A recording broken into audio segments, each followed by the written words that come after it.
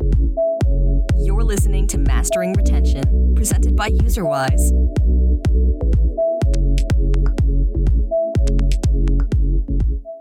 Hi, everyone. Welcome to today's episode of the Mastering Retention podcast. Today, I'm super excited to get to have Oscar Clark on with us from Fundamentally Games. If you guys are unfamiliar with him, you should definitely check out some of the other events and podcasts and things that he's been on and hosted. He is really talented, really smart.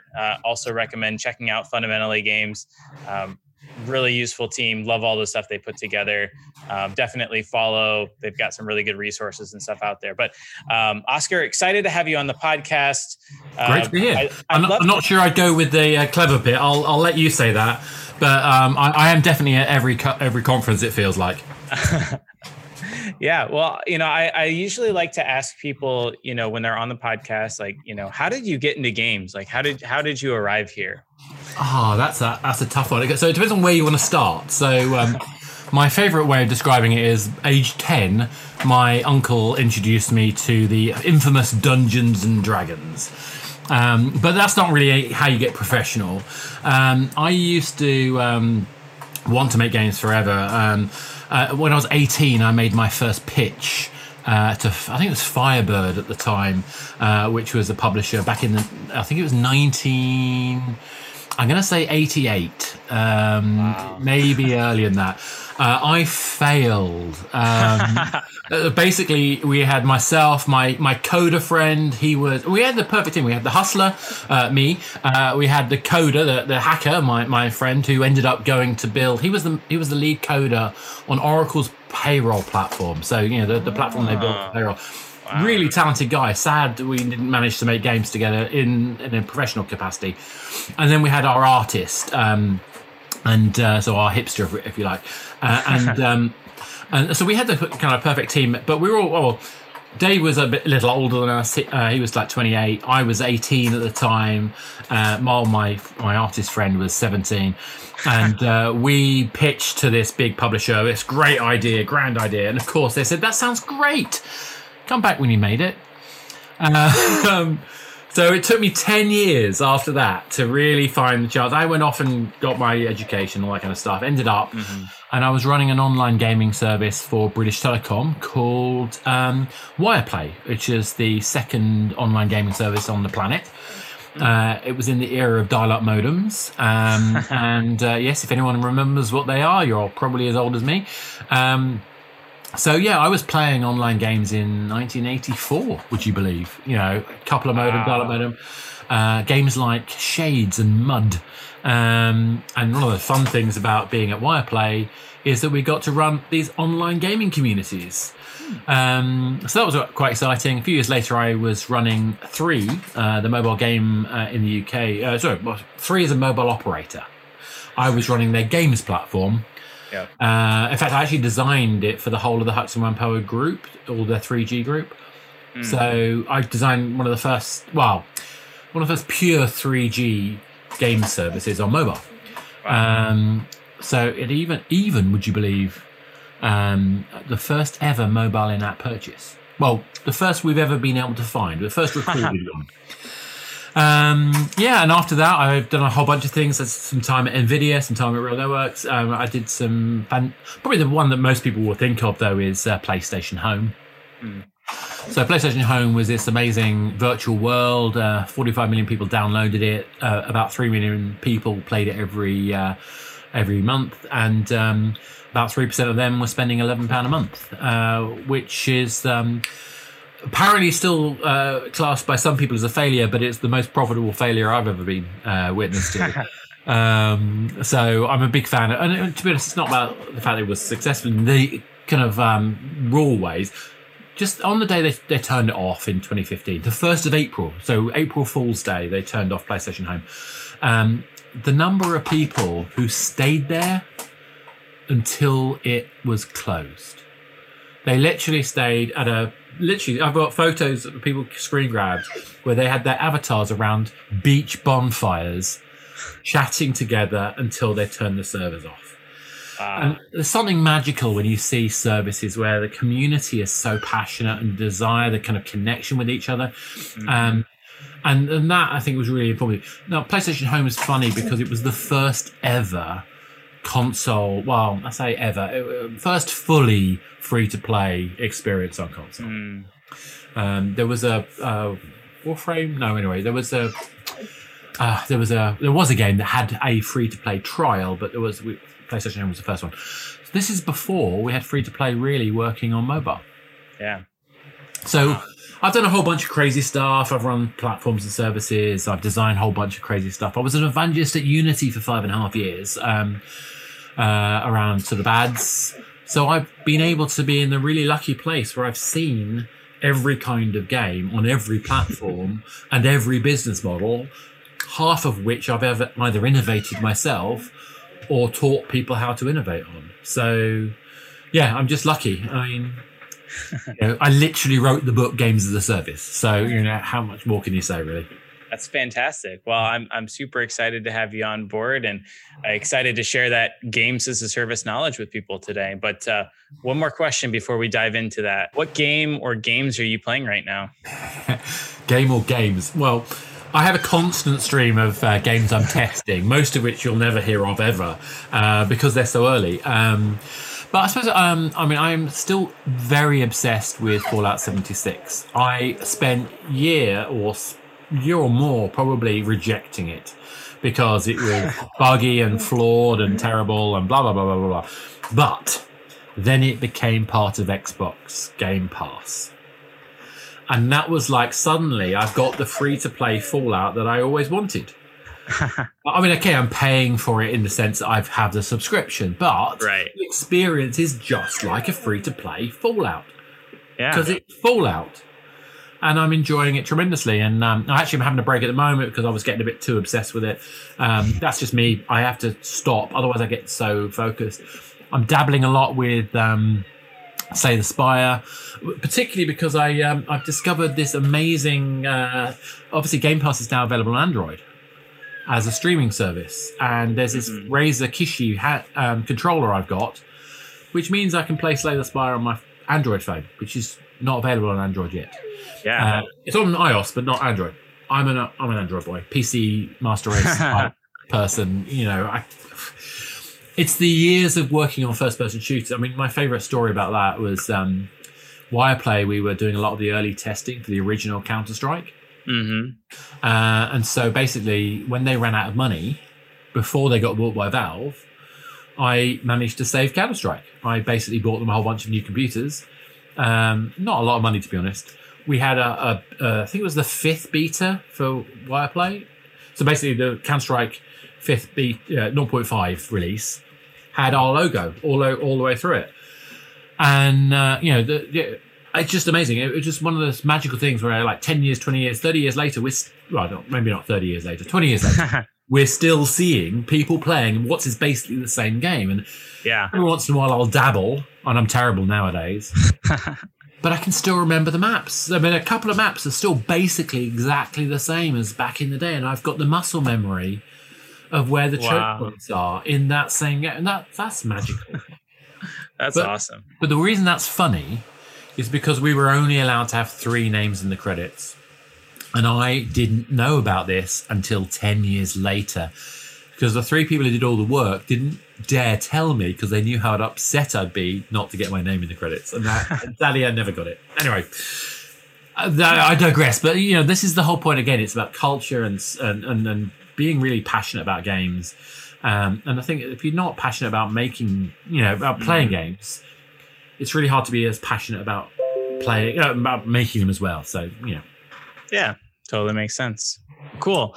So let's talk mobile free-to-play games as a service, which I know is, where you've been focused on lately. And I know there's a lot of innovation going on and a lot of people are having questions and things around that. So before we dive into that, what does games as a service or live ops, whatever you want to call it, what does that mean to you? So, I think live ops games as a service applies regardless of the platform. So we'll talk a lot about mobile. we're actually platform agnostic. We don't care if it's PC, console, or mobile. It just happens that mobile is the place where it's so obvious. With PC, because of some of the billing models, and particularly because you can't as easily do user acquisition on PC. You know, mobile, we can put an ad, we can even put ads in games and immediately get an install. With PC, it's harder. So games and service is a little harder in PC space. But the point of it is this. Games and service is getting more people, doing more things, more often, and for longer. Actually, at the heart of it, this is about scale. It's about thinking about the player value. Why do people care about their game, and how do we double down on that? Because it turns out that if you provide things that players love, they want to do it again, and they might even be willing to pay for it. And actually, what we find is that not only are they willing to pay for it, they're willing to pay more than they would have done had they just had dabbling with the game for a small amount of time. And the longer they stay, the more amount and the more willing they are to spend at all. So it's win-win-win-win-win, because you're basically saying to people, oh, you know that thing that you love? We're going to give you more of it.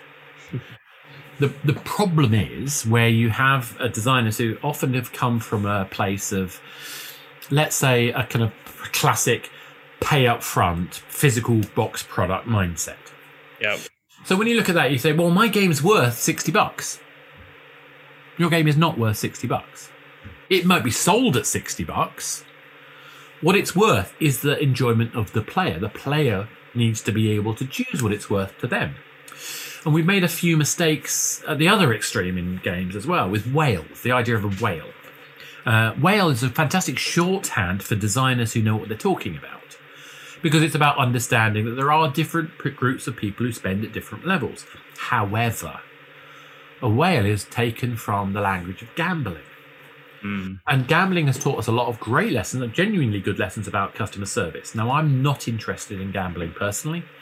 I don't like it as a participant, and I didn't really enjoy running a gambling service. I didn't actually design and run a gambling service at one point. But I actually have a lot of respect for the way that they manage consumer experiences. There's actually a lot to learn from that. And what I've learned is that actually, if we identify what players love, we can actually find that every player has their own level of super engagement. And that's a balance between what they love, what they're willing to spend, and how they feel good about spending it. And I think when we're chasing whales all the time, we often get caught into this cycle of basically trying to squeeze cash. What games as a service should mean, if we are really following that simple, more players doing more things more often and for longer, what we should be focusing on is what players love. And that's what the business model should be about, because we're building an experience that people care about. I love that. That's great. I mean, I could even go a bit further with that, because there's another way of kind of slicing that up in terms of the live ops part. So what's the difference between games as a service and live ops? Well, games as a service is having a promise, to the consumer. But live ops part of that, for me, is delivering it. And so we look at it like an engagement engine. So by that, I mean, you're going to have events, and they might be daily, weekly, or monthly. And they might be about any number of areas around the playing experience. But then you're also going to have promotions. So things that you're going to sell, which are going to make the experience better. So you need that balance of regular, repeatable, predictable activity that maybe sometimes is featuring some content, or maybe some gameplay experience that you're just releasing. But it's all basically around telling a narrative story about the evolution of the game. And it's all about retention and engagement. And that is the sole focus. That's the mindset. That's the desire of the developer. But then by supplementing that by smart tactical promotions which complement and are focused on the value proposition that players care about, we can actually make a better business as well as a better game.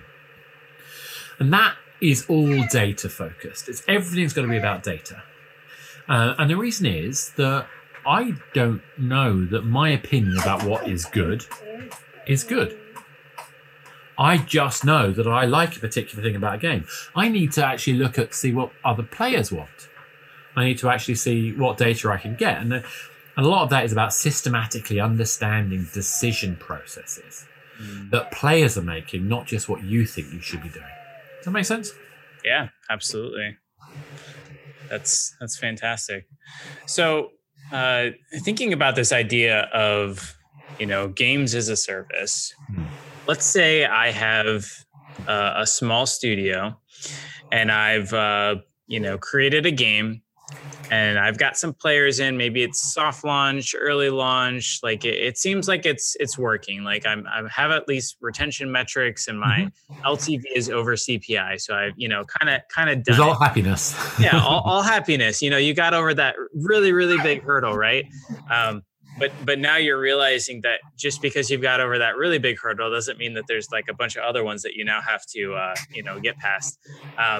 And so you've heard a lot about live ops, and maybe you have a little bit of it baked in. Maybe you don't really have much of it, but let's say you really want to fully embrace it. What would be the first step that you would say, hey, this is what you should start doing to prepare for live ops or to start running live ops on a game like that?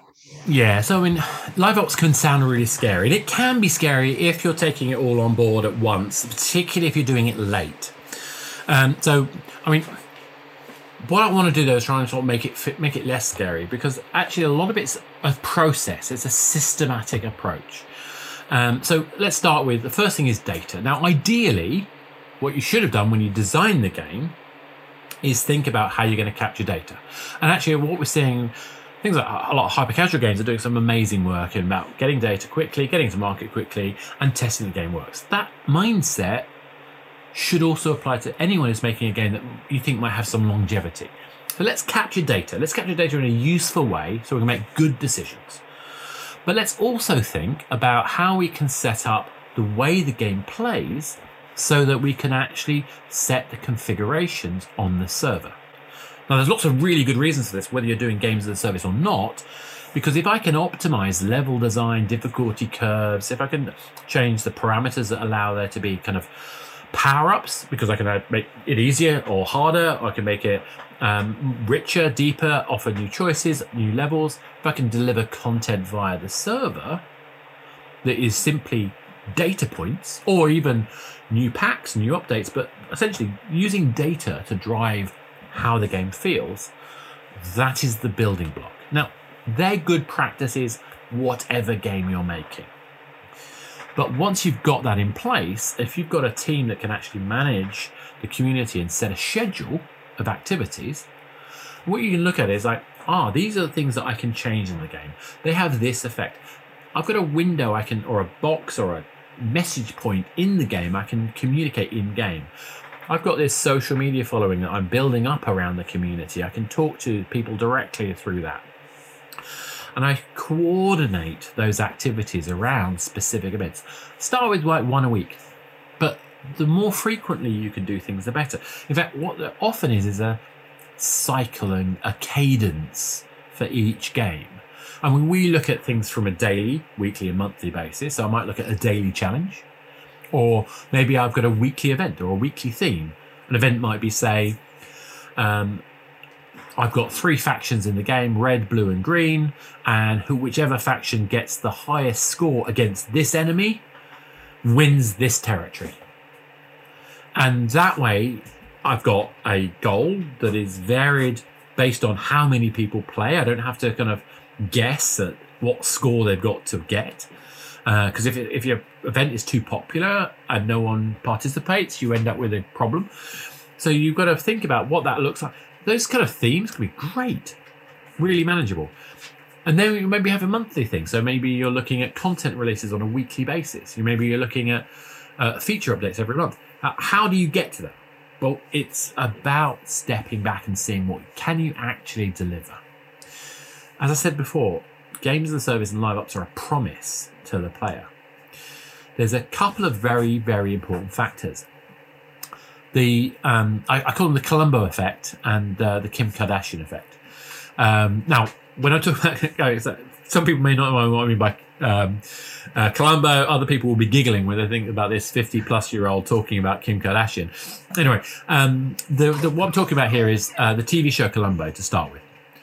So in the TV show Columbo, this was a 1970s detective show where you saw who did it at the beginning of the show, and yet you still watched it. Why would you watch a whodunit when you know who did it? Well, it's because you're not watching the murderer, you're watching the detective. You're watching what the detective does and try to predict how he solves it. Which means you're actually looking at everything on screen, not just listening to the plot. So that means you're waiting for Columbo to say the immortal line, just one more thing. When he says it, you know he's about to tell you exactly how he solved it. So were you right or not? There's a time limit. There's a predictable release of some surprise. That's the mindset I'm trying to encourage people to think about in games. It's like, what can we do which doesn't require us to build everything in the game? What can we do to create this momentum of play where people are contributing through their perception of the game? But that only works where we have something predictable. So it's really important to have predictable content releases at the very least. But how much content is released is not actually that important. You can have one thing a week, and as long as you stick to the one thing a week as you promised, and you do it every week, that can help contribute to the bottom line of the game. Now, I've got lots of evidence of why that happens. I won't bore you with it, but if anyone wants to, check it out, feel free to chat to me. The other one, the Kim Kardashian factor. Okay. Now, I'm actually talking about the mobile game Kim Kardashian Hollywood, the clicker game. The reason I talk about that game is because it is the perfect implementation of one mechanic. It's not the best game in the world, but it's a perfect implementation of one particular mechanic I think we undervalue. And I call that unfinished business. What happens in Kim Kardashian is I'm going to click 3 times and I've set the lights. Click 5 times and I put on my makeup. Click 3 more times, I'm talking to the photographer. 5 times, I'm now going to do the walk down the catwalk. 7 times, I do the twirl. And I've got to keep doing these things. Each one of those steps has a positive reinforcement reward. I feel I've achieved something. But in all, a typical show, whether it's a photo shoot or a catwalk or whatever, is around, I don't know, say it's 47 clicks. I typically will have around 40 energy. I can't complete the whole catwalk in one session. But I've had so many reinforcing positive moments that feel good that I want to finish it.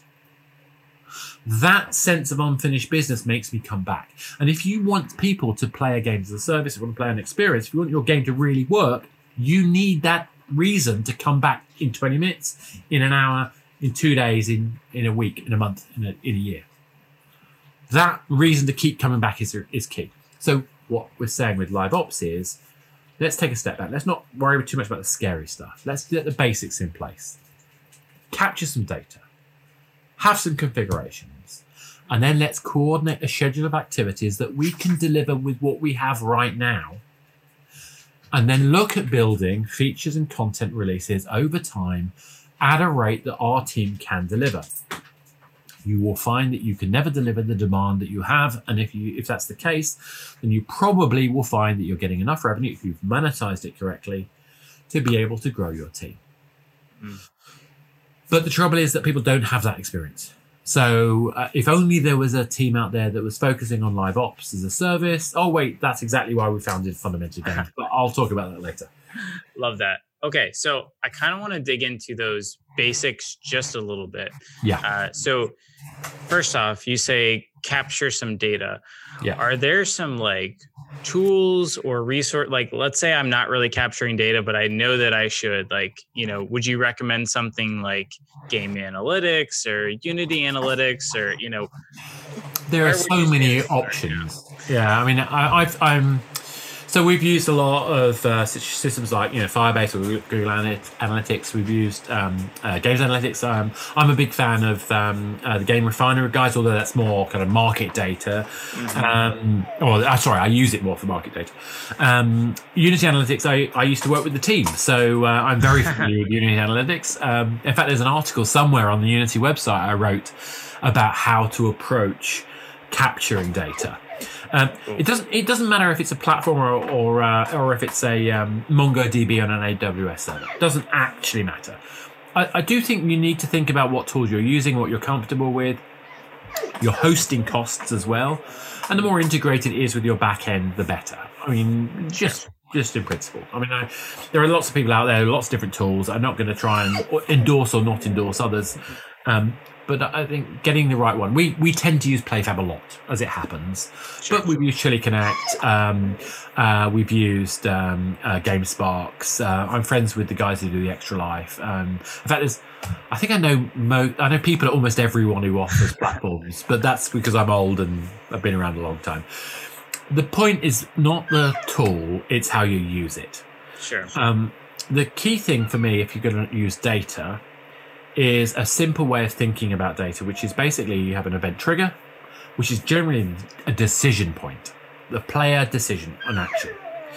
And then you want to have parameters that data trigger collects. And what I'm talking about there are things like the anonymous player ID. It might be the device ID. I mean, although you've got to be a bit careful about that over privacy issues and so on and so forth. So you're going to always be very, very cognizant of GDPR, COPA compliance, etc., etc., etc. There's so many different things you've got to be compliant on.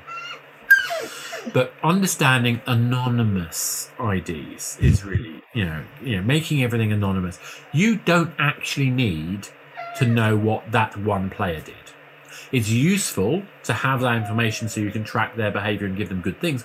What you need to know is what, on general, are the different cohorts of your game doing, and be able to build cohorts. So cohorts being groups of not like-minded, but groups similar of players behaving. with similarity. Yes, exactly. Similar behaving. So here's a question. In terms of capturing data, like let's say I've made a Candy Crush Saga type game. And I'm trying to figure out what data action should I store. So obviously I would store something like, a player logged in today. I would assume that I would store something where like Tom started level 3 today. Well, no. You want to capture Tom started a level. A level was started, and the parameter would be the level was started by anonymous player ID that represents Tom. Yep. It would be the level that was selected for that session ID is this level. The config of the day that affects the way that level plays is this, etc., etc. The reason is Tom is going to be playing lots of different levels that day, potentially. Tom, there might be one of 1,000, 100 million, whatever the number. I mean, it was 140 million a day at one point for Candy Crush, but that's another bit. I don't think that happens nowadays. But there's going to be, we need to be able to track these parameters in a way that we can actually meaningfully understand. So if I have a same event with a parallel parameter, I can track them and I can build funnels efficiently. Yeah, that makes sense. I guess to go a little bit deeper. So obviously we want to track the Tom played a level and you have those parameters and stuff. But once you get into that level, do you recommend tracking like the different actions that Tom took? Oh, the eternal debate. Do you capture everything? So my view is, we had this debate when it came down. I mean, I'll give you the Candy Crush example. Well, sorry, the non-Candy Crush kind of example, a match 3 example in a bit. But we had this debate with PlayStation Home back in the day. So we're talking about 2008. We were having this conversation. And actually, I was having an argument with the team about whether they should capture data at all. They didn't understand why we should. Seriously, it's genuinely true. Anyway, the point being that do you capture every footfall, so every point in the journey of a player through a space, or do you just capture when they change direction, or do you capture periodically? And what period do you capture? We took the view we would capture I think it was every 2 or 3 seconds, although I did very, very deeply consider change of direction. But when you're doing control, the change of direction is too variable. But what that meant is that I could create heat maps. But I wasn't creating so much data that it was actually impacting people's upload and download performance. So, and it also meant that the data was meaningful. Actually, that's the really important bit, is don't capture things that aren't actually going to be usable. I mean, yes, you don't necessarily know what you're going to do with every piece of data, and there's a good argument for capturing as much as possible. But don't try to capture such a volume of data that it becomes too costly or too performance impacting to bother. You are going to lose data events. When someone pulls the network plug, where the base station falls over, where the phone dies, that last data event is not going to get captured. And also, you will be finding people, there is no such thing as perfect internet on all the time. It goes and comes and disappears, and you are going to find yourself in so much trouble if you rely on event happens, it's sent, you forget about it. You're going to have to queue some of this up, which means you're going to lose some of it until they next log in. Now, if they never log in again, it's permanently lost. So thinking about caching of data, thinking about the posting structure, making sure that you're posting it sensibly, just realizing what you can and can't do. Another really weird one that people forget about is if you've got multiple data sources, multiple data storages. Classic example of why you would do this would be real-time data versus historic data. Those systems are never going to actually add up exactly. Don't ask me why. It's mostly about packet loss. But it's like, even though I know the data came from the same source, somehow they're never quite right. Don't sweat it. Just live with it. You're looking for trends. In fact, actually, forget almost everything you've been told about data. There's one variable you're interested in. Rate of change. I would say rate of change is the single most important thing to look for in any data, any variable, whatever you want. What I'm interested in is I do something. What is the rate of change affected by that action? If I know what that is, I can start to provide insight. Like it. So back to the kind of candy, non-candy thing. So what am I looking for in that specific example? So Tom is playing match 3 game.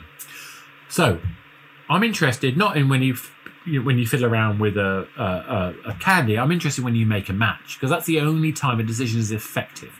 Now, there is an argument of capturing a failed match. But I could argue either way on that. So what I'm really interested in is a match was made. Was it successful, yes or no? What was the score? In fact, you can actually get rid of the successful yes or no by simply having a score. Because the score is implicit in the yes or no was successful. In fact, that's the kind of thing I'm trying to always optimize. I want to have the minimum number of events, triggers that I could possibly have, and the minimum number of parameters that I can meaningfully have and infer the rest. Because then it's easier to make decisions. Because if there's too much data, you get data blind. And if I'm really going to get really, really detailed on this stuff, I'll also start talking about why I want reference data versus so basically when I talk about reference data versus kind of parameters is reference data is not going to change. So I don't need to know what the map was or the level design was. I don't need to know what the ratio of each of the candies in the match 3. All I need is to know what that level was, and I need to know when I change the level format what the version number of the level was at that date time stamp. So my data event can capture the level ID and the date timestamp, and from that I know what the level was on that day because the reference data will tell me. Gotcha. Yeah, that seems super powerful. And the other thing that's really powerful about this is if we're playing a multiplayer version of such a game, I don't actually have to say who the other players were. I need a match ID, And if I've got a common match ID, then I can infer who the players were in that level by having one event. Because every player who's got that match ID will have a common event. Makes sense. So really it's about optimizing the way we capture and think about data in ways that we can actually manage. Because if you have too much of it and it's not structured sensibly, you can't get insight. I love that. That's fantastic. Okay, so moving on to point 2, which is have some configuration. Yes. So as I'm thinking through this, and I am often thinking through this, given what we're doing with building tools like this at UserWise, but I often hear of folks that started where all their configuration was in the client, which was okay until they realized that, if there's one small little bug or one thing that we have to tweak, well, now we have to pull our QA team to fully test it, and now we got to submit it to Apple, and now we've got to wait a few days for it to You're talking about my nightmares. Yeah, you're right. This and so it gives me nightmares, particularly when it's hard coded. Yes, exactly. A number of times it's hard coded. It's like I mean, thank goodness for Unity and other platforms that exist, of course, where we have public variables, where we have the ability to be able to manage things like this in a sensible way. And okay, to be fair, good coding practice, you wouldn't do it, but the number of times I've seen it. Oh yeah, it's all over the place, and even teams don't necessarily mean to do it. Like maybe you just threw together a quick prototype and just you kept going and stuff. It's easily done. Even games where we've been helping kind of manage the production of. We have a team in Costa Rica we often work with. Teams all over the place, but this particular team in Costa Rica who are brilliant. But every once in a while, I didn't specifically tell them not to do something like that, and it's like, actually, no, I shouldn't be living it. They're actually pretty good. But it's just such a common thing to happen because when you're just getting something to work, why would you bother creating a config table? Yeah, I mean, why would you? It's work. But anyways, the idea behind it, I love it, is that, and in order to be able to run a game at the speed of live, you need to be able to control different aspects of your game. So, if you have a stamina-based game and you notice that today nobody is using their stamina and your economy is at risk, you need to get them to spend that, right? So, being able to change a little parameter so that the rewards for every level is 2 times the amount, and then you can send a message that says for the next 24 hours 2-time campaign rewards, and players are probably going to go spend their stamina. Now you can react to that proactively before your economy is ruined and your players are happy. They're getting extra rewards for engaging in the game. But it's so many layers to that. I mean, just basic, like I'm going to try and make as long as I know I've got a good game, if I don't immediately put everything in a server-side configuration, I am completely crazy. Because level balancing is non-trivial. And as much as we can be mathematical geniuses, the reality is the feel is part instinct, part maths. And if we have to go back to the coder to re-engineer every time we're going to tweak, that way lies death. That's so costly. But if we're doing that in a way that's subtle and sensible, well, why aren't we putting it in a structure where we can actually design new modes of playing experience simply by changing those parameters? Yeah. And if we do that, we have the building blocks of an amazingly rich, delightful, schedulable configuration process that can make games much more interesting. That's the thing I think is also when we're designing config tables, in fact when we're designing asset file names, we put dates in them. We actually have a date so that the games that we work with already know the valid date, the valid from date for that asset, so that we can actually get the game to go get from the server all the assets that are currently valid or that are due to be valid without having to think. And that means I can guarantee that this asset is going to be available and it shouldn't be available before this date because I put a date in it. And I know that sounds silly, and there are better ways of doing it, I know, but it's such a belt and braces way to make sure that you can look at a glance at the assets tree and see what's going on and see the same thing in the configuration. Because if we can put a date to something, we can make an event out of it. That's great. I don't want to have to sit there every hour changing some configuration. I want to have a nice spreadsheet that goes, this is going to be tomorrow, that's the day after, this is the month after, this is the message, and just automate the automate the hell out of it. Yeah. And whether it's manual, like I'm describing, and I'm describing it manually just because I think there are some people who may hear this kind of chat and not understand that there are tools out there. But actually, there's nothing wrong with those manual approaches either. They're, like I say, good belt and braces ways of working. Yeah. Actually, speaking of tools, I think you mentioned PlayFab has some stuff here. Like, what do you typically see people using? Like, what would you recommend if I want to look at doing this sort of server-side configuration? Should I look for tools? Should I, build this myself? I know a lot of studios do that. What are your thoughts there? It really depends on what you want to do. I mean, a lot of the stuff we do is essentially a JSON file or XML or whatever. Doesn't really matter the format. Yep. And that's just really easy.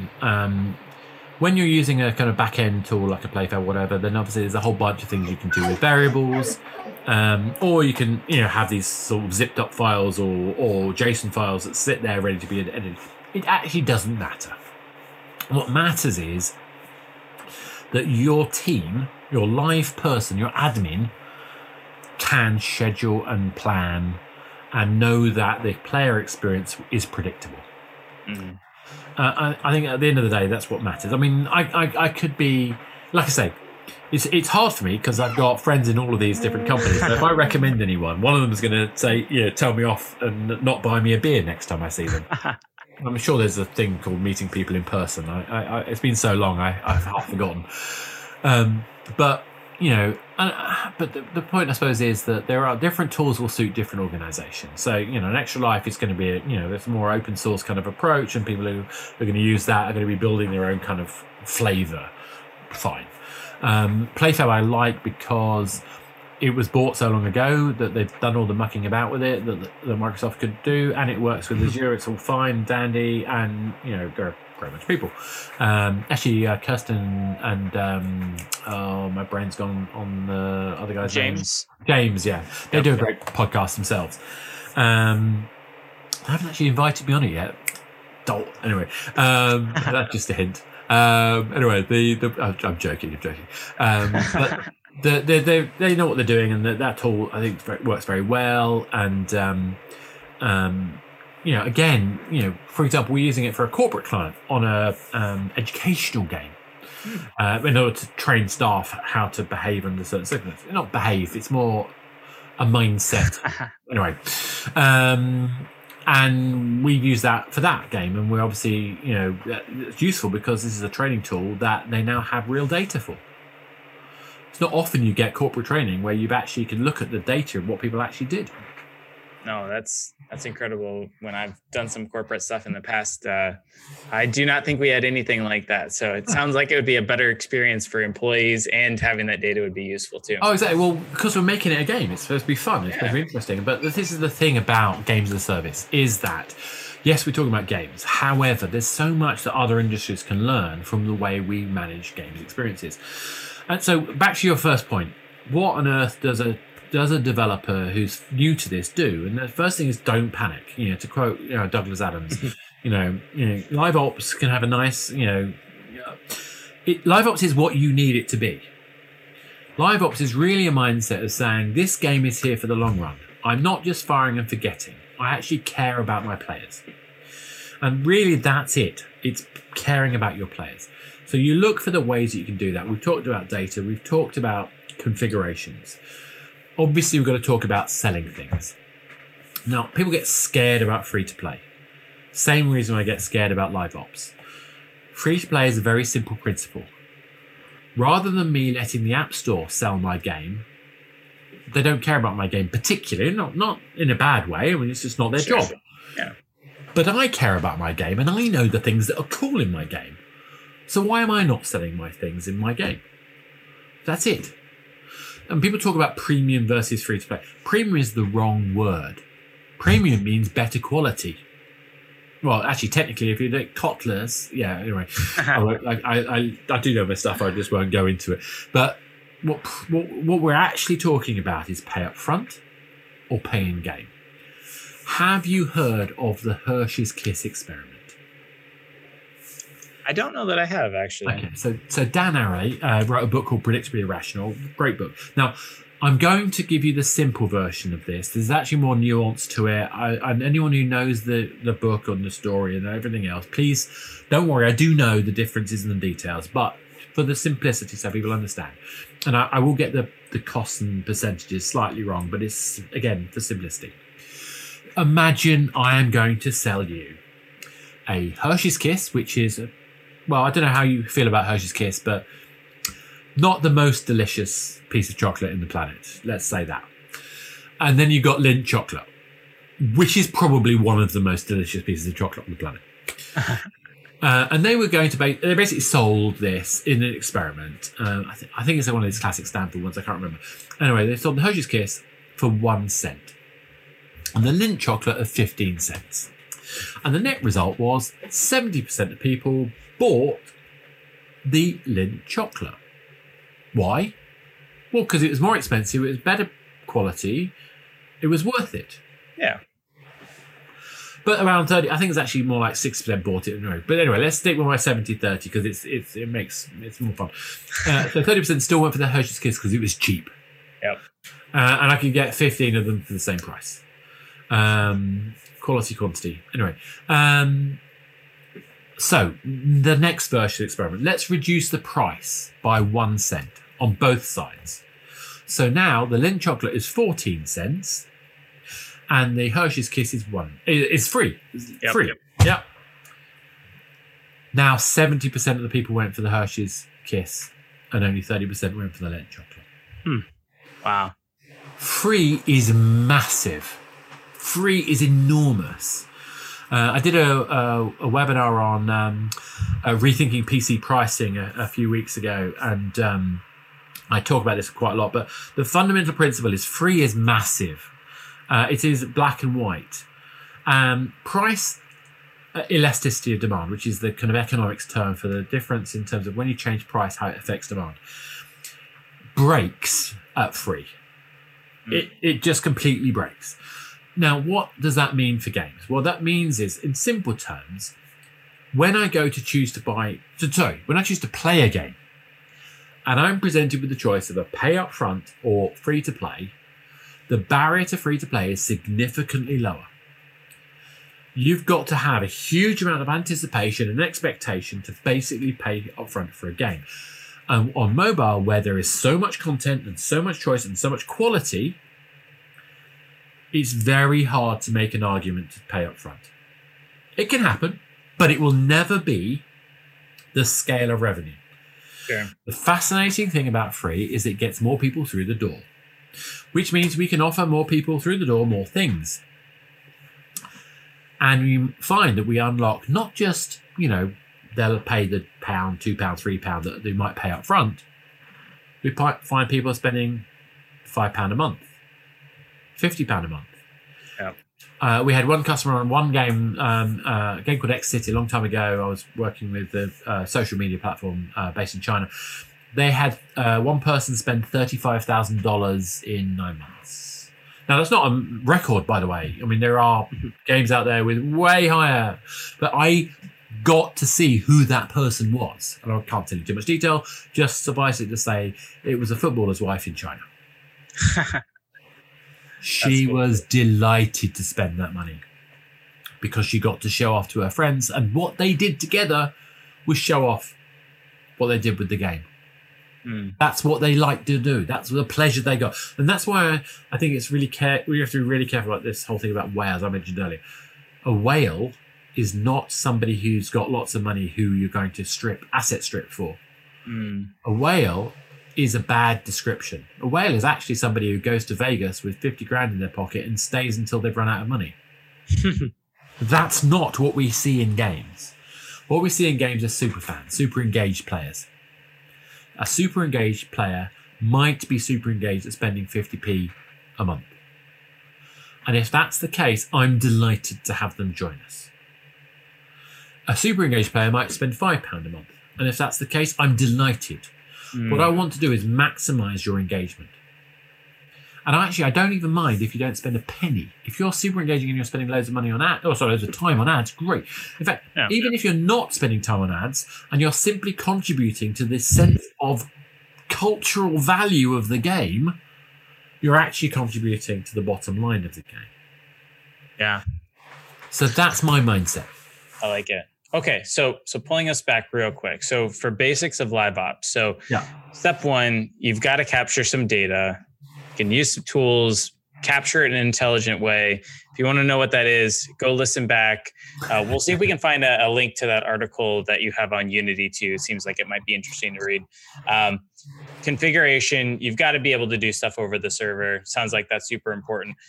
The third piece was, coordinate the schedule of activities that your team can deliver. So when I say live ops team, what exactly does that mean? And maybe to rephrase that, what is the minimum team for live ops? Who should be on it? What does each person do? And why is their role important? So we have a kind of pod-like sort of mindset to this. So we start off with a community admin. They're generally community managers as well, although it depends on the game. A community admin is the person who is going to activate the schedule. They're also going to monitor the actions and the behaviors of the game. And they're then going to feed back with reports on the data of what happened and why. So that's a kind of key role, very pivotal. And the more integrated they are with user acquisition, the better. In fact, I would really recommend, if you can, scheduling your user acquisition, your ad campaigns and so on and so forth, so that they take the same narrative lore progression that your events do. Second is your kind of game design analyst.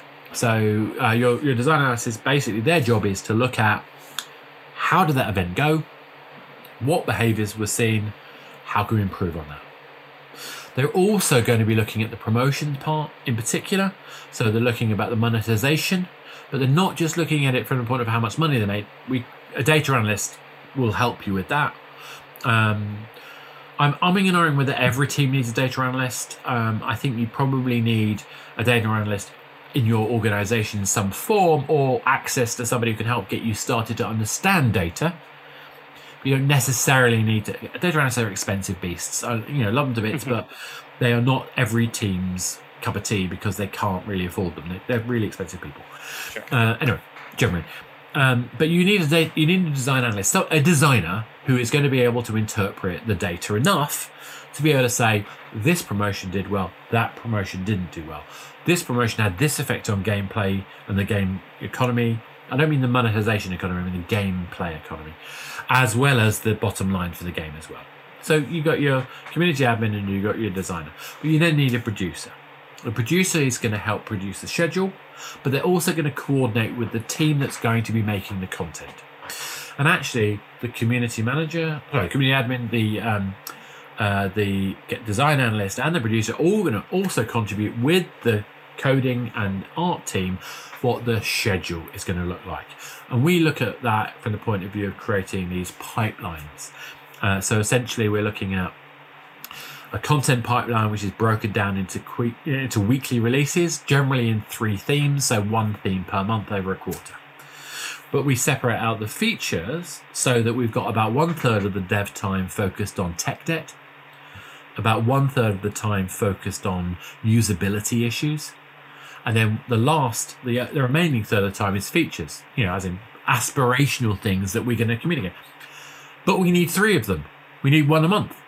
So that's how small we need to be on the things. So in terms of the teams, we've talked about a producer, we've talked about a community admin, we've talked about a designer, and we've obviously got the tech and dev content teams. So that's really kind of the core. In practice, obviously, it often ends up being a bit bigger than that, but that kind of gives you a picture of the kinds of resources we're talking about. Does that make sense? Yeah, definitely. And so I assume with a bigger game that is running more events, you just add kind of more of those teams. Yeah, we pod them together. Yep, the idea is that as the game scales, we just put on a new pod. And because we've got the data analysts separate from the pods, and because we've got, kind of directorial roles and so on and so forth, that means that we can actually scale. Why I think we thought we'd have an interesting opportunity as a live ops service company is that the amount of resources that an individual game team needs generally doesn't scale with revenue directly. It's a slower level of ramp up of cost than the increase in revenue that team can get. There's an economy of scale, basically.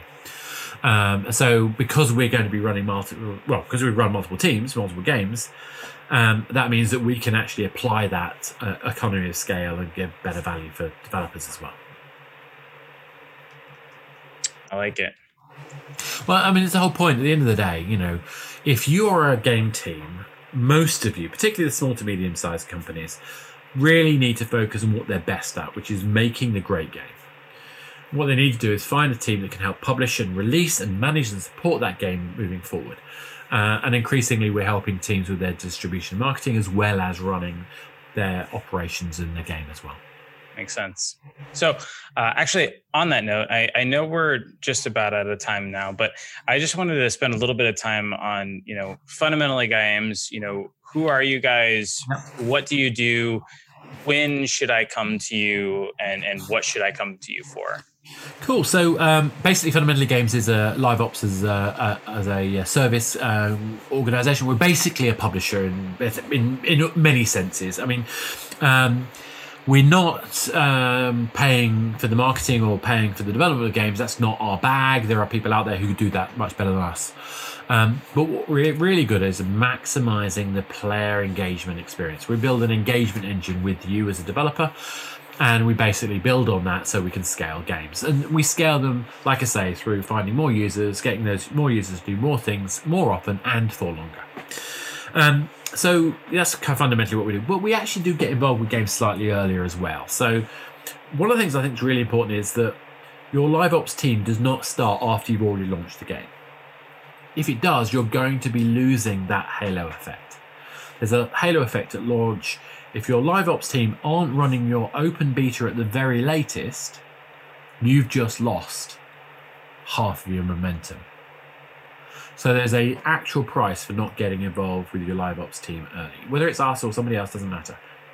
So we try to get early in with teams as early as possible. We actually like to talk to people even at concept stage, or at least that's why we do so many webinars and talks like this and sessions. Is we're trying to educate people to think about the data, think about the configurations, think about all the things you need to do first so you're building on firm grounds. But we actually also do a whole bunch of work in terms of game design analysis, recommendations, game monetization design. I mean, the work we even currently still have some legacy projects where we're actually doing executive production for the whole thing. But we're not trying to do that. That's not our focus. We only work with games as services.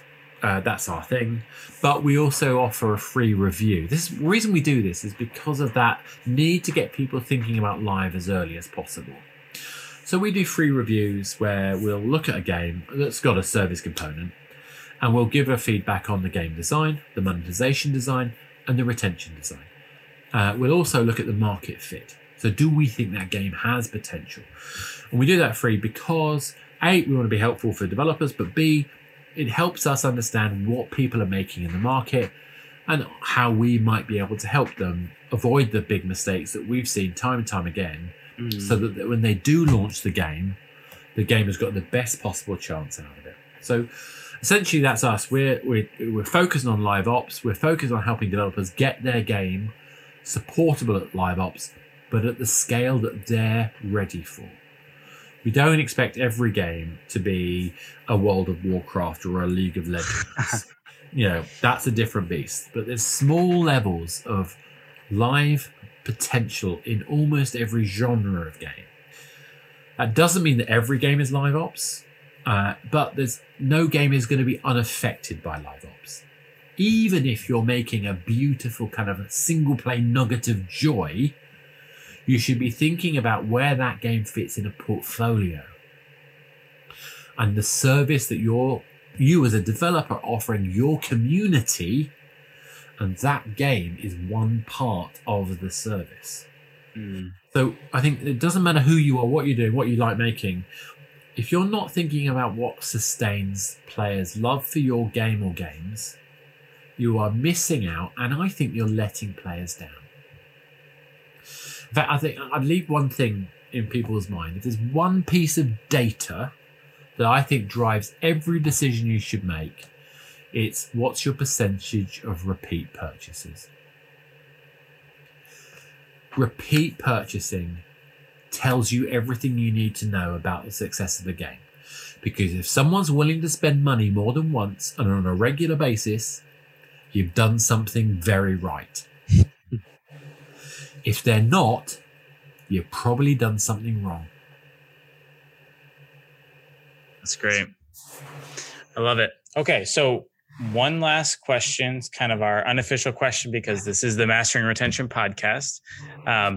If you had one tip or trick that people can use or think about in terms of boosting player retention, what would that be? I would play Golf Clash regularly. Now, why do I say Golf Clash? Now, okay, I'm a bit biased because I've known Paul played Demit for a very long time and big fan of his.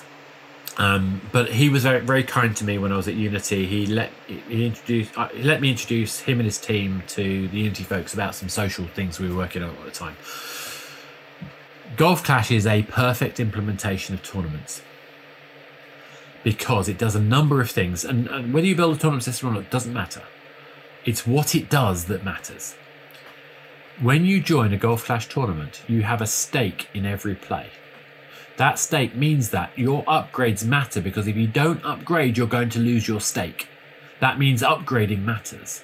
That's the first lesson. Second lesson, you're presented with a group of 100 people, no more than 100 people. Why? Because of the Dunbar number. Human beings can't hold in their head more than 150 to 200 people at all. So if you present a leaderboard of 100 people only, you have much greater chance of recognizing some of those names and caring about them. Because caring about them is what matters, not the leaderboard. No one cares about the leaderboard, except for the people at the top of it. If you have a list of 10 million people and you're in the top 3, you really care. If you are, 157,922, you do not care. And what's also important is that leaderboard changes every 3 to 5 days. The top 10%, 10% are promoted to the next leaderboard, which is identical, by the way. The remaining gets filled up by new players, and the ones in the middle, you already know. The top 50 people get fantastic rewards. But how you rank in the leaderboards is really special. I play the game normally. If I win, I get 3 trophies. If I lose, I get 1 trophy. Which means if I don't play, I get nothing. Which means that the people who play the most rise up the ranks the most. Which means that they find themselves in tournaments of people who play about the same rate that they do. Which means that they find people they're familiar with and they're comfortable with, and there's no pressure.